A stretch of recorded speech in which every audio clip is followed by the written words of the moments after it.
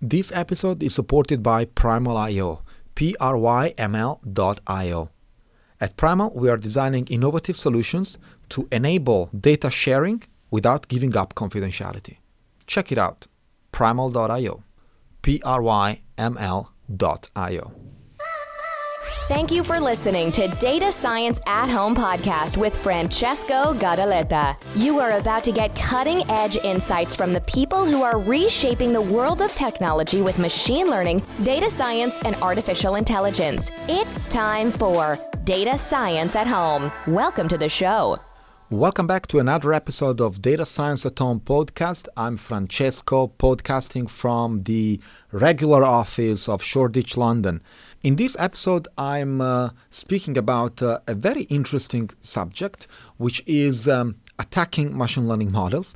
There will be probably more than one episode on this because, of course, the literature is very rich, and also the number of attacks that practitioners and attackers in general are creating and inventing is growing, and meaning that there is the necessity to think about machine learning in more clever ways, and also not to rely too much on machine learning models that might be leaking information somehow. The reason of this episode is also driven by my personal interest in security for machine learning, and in a way, in finding possible ways to quantitatively investigate how machine learning models might be leaking information about some records, usually the records they have been trained on. One of the biggest assumptions of machine learning models is that it is not possible, or it would be extremely challenging, to reverse the function that associates training data to the output of the model. And so, for example, if you have an X as an input and a Y, which is a label that is assigned or predicted for that particular input, it would be relatively challenging, unless, of course, the model is a generative model, to go back from Y and reconstruct perfectly the X that the model predicted the Y for. I'm not saying it's exactly like hashing or hash functions, but it should be like that, in the sense that there is a relatively fuzzy definition of privacy and data leakage when it comes to machine learning, for which it is very important to give a definition indeed. And so the so-called Dall'Enius desideratum states that the model, the machine learning model, should not reveal more information about the input to which it is applied than would have been known about the same input without applying the model. So I want to make a very practical example here. If we are predicting in the financial sector, for example, we are predicting overdraft, which means the probability of going into a negative account balance in the next 2 weeks, given a number of financial transactions that tell a story about how we are spending our money, at what time of the day, in which location, etc. Now, the model that is meant to just make the prediction about the overdraft should not disclose anything more about the spending habits or about the time in which some purchases are performed. It should just provide an information that is related to the probability of running into overdraft, right? And so this is exactly what the Dall'Enius desideratum says. The model should not reveal more about the input than you would know about the input without applying the model. This, of course, is a very strict definition about privacy in machine learning, and it is quite rare to find such a statement applied to commercial machine learning. Now, when I speak about commercial machine learning, I'm usually referring to so-called machine learning as a service. And so think about Amazon ML or the Google Prediction API and many others that are just smaller and we don't hear. But in fact, it's, I'm not judging these services. These are amazing services, but there is a fundamental problem about these models that are run into, these online services, which is the capability, apparently, of reconstructing the input somehow, or as in this case, in the case of explaining this episode, infer some sort of membership about a record, a particular record, and guessing with a very good level of certainty that that record was indeed part of the training set of that particular model. The problem we are trying to explain today is, given a machine learning model and a record, determine whether this record was used as part of the model's training dataset or not. Now, one might think, why would I be interested in finding this? The answer is very simple.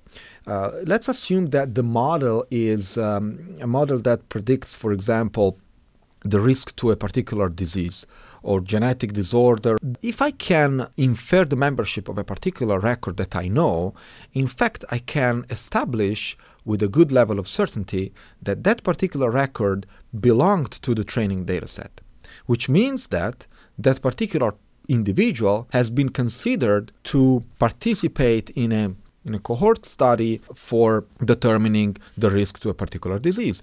And if I run that model against the same record, I would definitely know if that particular individual is in fact affected by that particular disease or not. There are millions of possible ways to leak information. And of course, whenever we automate these machine learning workflows, the risks to leak even more information can only be higher. There are several techniques in order to force a model to leak data. And in this case, I'm going to explain a very clever way invented by some researchers, and I will provide, of course, the references to the academic papers that I've been reading for the sake of this episode in the show notes on datascienceathome.com. But first, a bit of background. In the case of machine learning as a service, there are some constraints that the user has to deal with, which is in particular the fact that the models cannot be downloaded or are not accessible if not via the service's API. Which means that if I am using a machine learning as a service API, I in fact cannot get access to the weights, to the parameters and hyperparameters of that model, but I can just use that model by feeding input data and getting back the results, which are the predictions, whatever that model is, of course, predicting. Not only that, I would not have access to the training data that has been used to train that model. And so, in fact, I can just consume that model as a user. So these are the constraints that we are dealing with. They are pretty realistic. In fact, they are very realistic because this is exactly the scenario that one might find whenever they use machine learning as a service. Under these conditions, one might think, how would I force these models, or how could I extract some additional information about any particular record that I have in my hands to know if that particular record has been used as a training record in the training set of that model, right? And since I have no access, or I should not have access to the training data set, well, if I can get this information via other ways, I'm in fact attacking the model. Now, there are several actors that we have to describe before we get into the details of how would it be possible to infer membership about any particular record at hand. Let's define some actors. The first is, of course, the data record and the class label, which is the record that I have in my hands. And then I have so-called target model, right? So that the target model is the model that is behind the API, and I can just use. I can just perform predictions. I cannot access parameters. I cannot access hyperparameters. I cannot access training dataset. That's the model that is the target, right? Now, the second actor is so-called attack model. And that's the model that I would build in order to spill information and infer the membership of the record at hand. There are other actors, of course, that I will describe in a minute, which are called the shadow models, but more on that later. Let's start with defining the attack model. Let's call it F attack. Okay. Now, the attack model receives as input a data record, which we call the X attack, which is composed of a correctly labeled record and a prediction vector of size C, where C is the number of classes that particular target model is predicting. So if I am, for example, determining the risk to one particular disorder, I'm probably dealing with a prediction vector of, let's say, 3 probabilities or 3 classes that say no risk, mild risk, and a very high risk, right?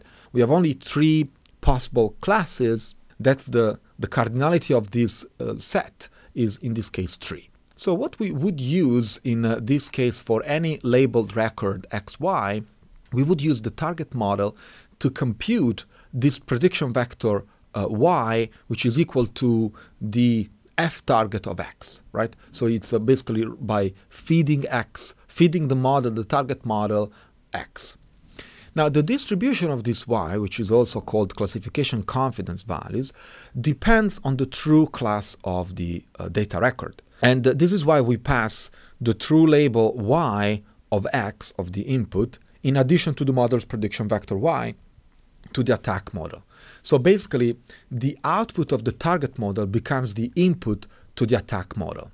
There are other actors, as I mentioned, that close the loop and make all this possible, which are called the shadow models. What's the role of the shadow models? Well, the shadow models made so-called shadow training possible, and that's a very nasty technique that is possible to be applied on a black box model, which means models of which I have no access to the hyperparameters and parameters. What are the shadow models for? So the role of the shadow model consists of learning if a particular record belongs to the training set or not. And so what the shadow model does is essentially receiving as input a shadow training set and getting as output a label that says in or out. Okay? Now, this is basically the only reason why shadow models exist. For all records in the training dataset of a shadow model, one can query the model and obtain the output. And these output vectors will be labeled in and added to the attack model's training dataset. One could also query the shadow model with a test dataset that is disjoint from the training dataset, and the output of this set would be labeled out, indicating that they were not belonging to the training set, and also added to the attack model's training dataset. At this point, we have built, in fact, a training dataset for the attack model, which is basically composed by the prediction of the target model, the class label, and another label that states in or out, depending on the fact that that record was in the training set or not. Now, there is a problem here that we still have to solve, which is building the shadow training dataset, but more on that later. The only purpose of the shadow models is to, in fact, build a training dataset, a particular training dataset, that will be used by the attack model to determine if, or well, to learn if any particular record was or not in the training set. It's not only that the attack model simply learns to recognize inputs that are classified with high confidence, but in fact, by doing so, the attack model is learning to perform a much nastier task, which is how to distinguish between the training input classified with high confidence and other non-training inputs that are also classified with high confidence. So in fact, what the attack model is learning is a way to classify if any particular record was or not in the training set. And this is super powerful. Now, we have to go back 1 second to the way these training data for shadow models are generated. Because to train shadow models, the attacker needs training data that is distributed similarly to the target model's training data, which we said they have no access to, right? So there are many ways one can generate training data sets that look like the training data that you are trying to emulate. One is called model-based synthesis, and the other is a statistics-based synthesis. So with model-based synthesis, whenever the attacker doesn't have real training data or not even any statistics about the distribution, he can just generate synthetic training data for the shadow models using the target model itself. And so the intuition is that records that are classified by the target model with very high confidence should also be statistically similar to the target's training dataset and therefore provide a good basis for the shadow models themselves. The second idea is statistics-based synthesis, in which the attacker may have some statistical information about the population from which the target model's training data was drawn. For example, the attacker may have prior knowledge of the marginal distributions of different features, and it is possible to generate a synthetic training records for the shadow models by just sampling independently the value of each feature from the marginal distributions. Now, while this is not really precise, it's still a very, very good basis that it's good enough for the shadow model to learn what they need to learn. The other approach can be obtained by perturbation, which consists of getting access to some data that is similar to the target model's training data, that can be considered as a noisy version, and so use this or perturb this by a certain percentage in order to create this diversity of some randomly selected features. So once the shadow models are in fact trained on this shadow training set, they can in fact learn how to predict these labels in and out. And then all these labels will be added to the data set used by the attack model. And so the attack model at the end of the day is going to be a very simple classifier that just predicts in or out on any possible record. I think that this is much harder to explain on a podcast rather than probably reading a paper and watching a figure. So I will report the figure that summarizes all this in the show notes of this episode on datascienceathome.com. One take-home message is that this technique is very effective. It has been tried on different data sets, and researchers have shown how the training accuracy of the target model goes between 66% to more than 85%, depending on how many classes are involved in the model. Another important conclusion about this methodology is that these attacks are very robust even if the attacker's assumptions about the distribution of the target model's training data are not very accurate. Moreover, the membership inference attack can be trained with only black box access to the target model, which means that the attacker doesn't need any prior knowledge about the distribution of the target model's training data. And this makes the entire methodology very, very powerful and scary, I must say. Of course, the number of output classes of the target model contributes to how much the model leaks. Again, as a conclusion, the more classes, the more signals about the internal state of the model are available to the attacker. So whenever you deal with two classes, you are in fact minimizing the amount of information that is potentially leaking from your model directly. But usually realistic problems have very large number of classes, in which case, of course, more information is available to the attacker. Of course, there are some forms of mitigation to this type of attacks. One in particular, probably the easiest one, is using regularization techniques. For example, dropout when it comes to neural networks. These are forms of regularization that allow one to mitigate the problem of overfitting, but also make stronger privacy guarantees, especially when it comes to neural networks. Definitely, something that really works is training machine learning models in a differentially private mode, which means that some noise gets added to the parameters of the model as it gets trained. Now, of course, the problem of differentially private models is that they can reduce the model's prediction accuracy depending on the amount of the perturbation that one is dealing with. This is a simple technique that can be, in fact, mitigated with simpler approaches. Next week, I'm going to explain something that is even more dangerous about data leakage from machine learning models, for which regularization techniques would not be enough. This is it for today. I hope you enjoyed the show. I'll talk to you next time. You've been listening to Data Science at Home podcast. Be sure to subscribe on iTunes, Stitcher, or Podbean to get new fresh episodes. For more, please follow us on Instagram, Twitter, and Facebook, or visit our website at datascienceathome.com.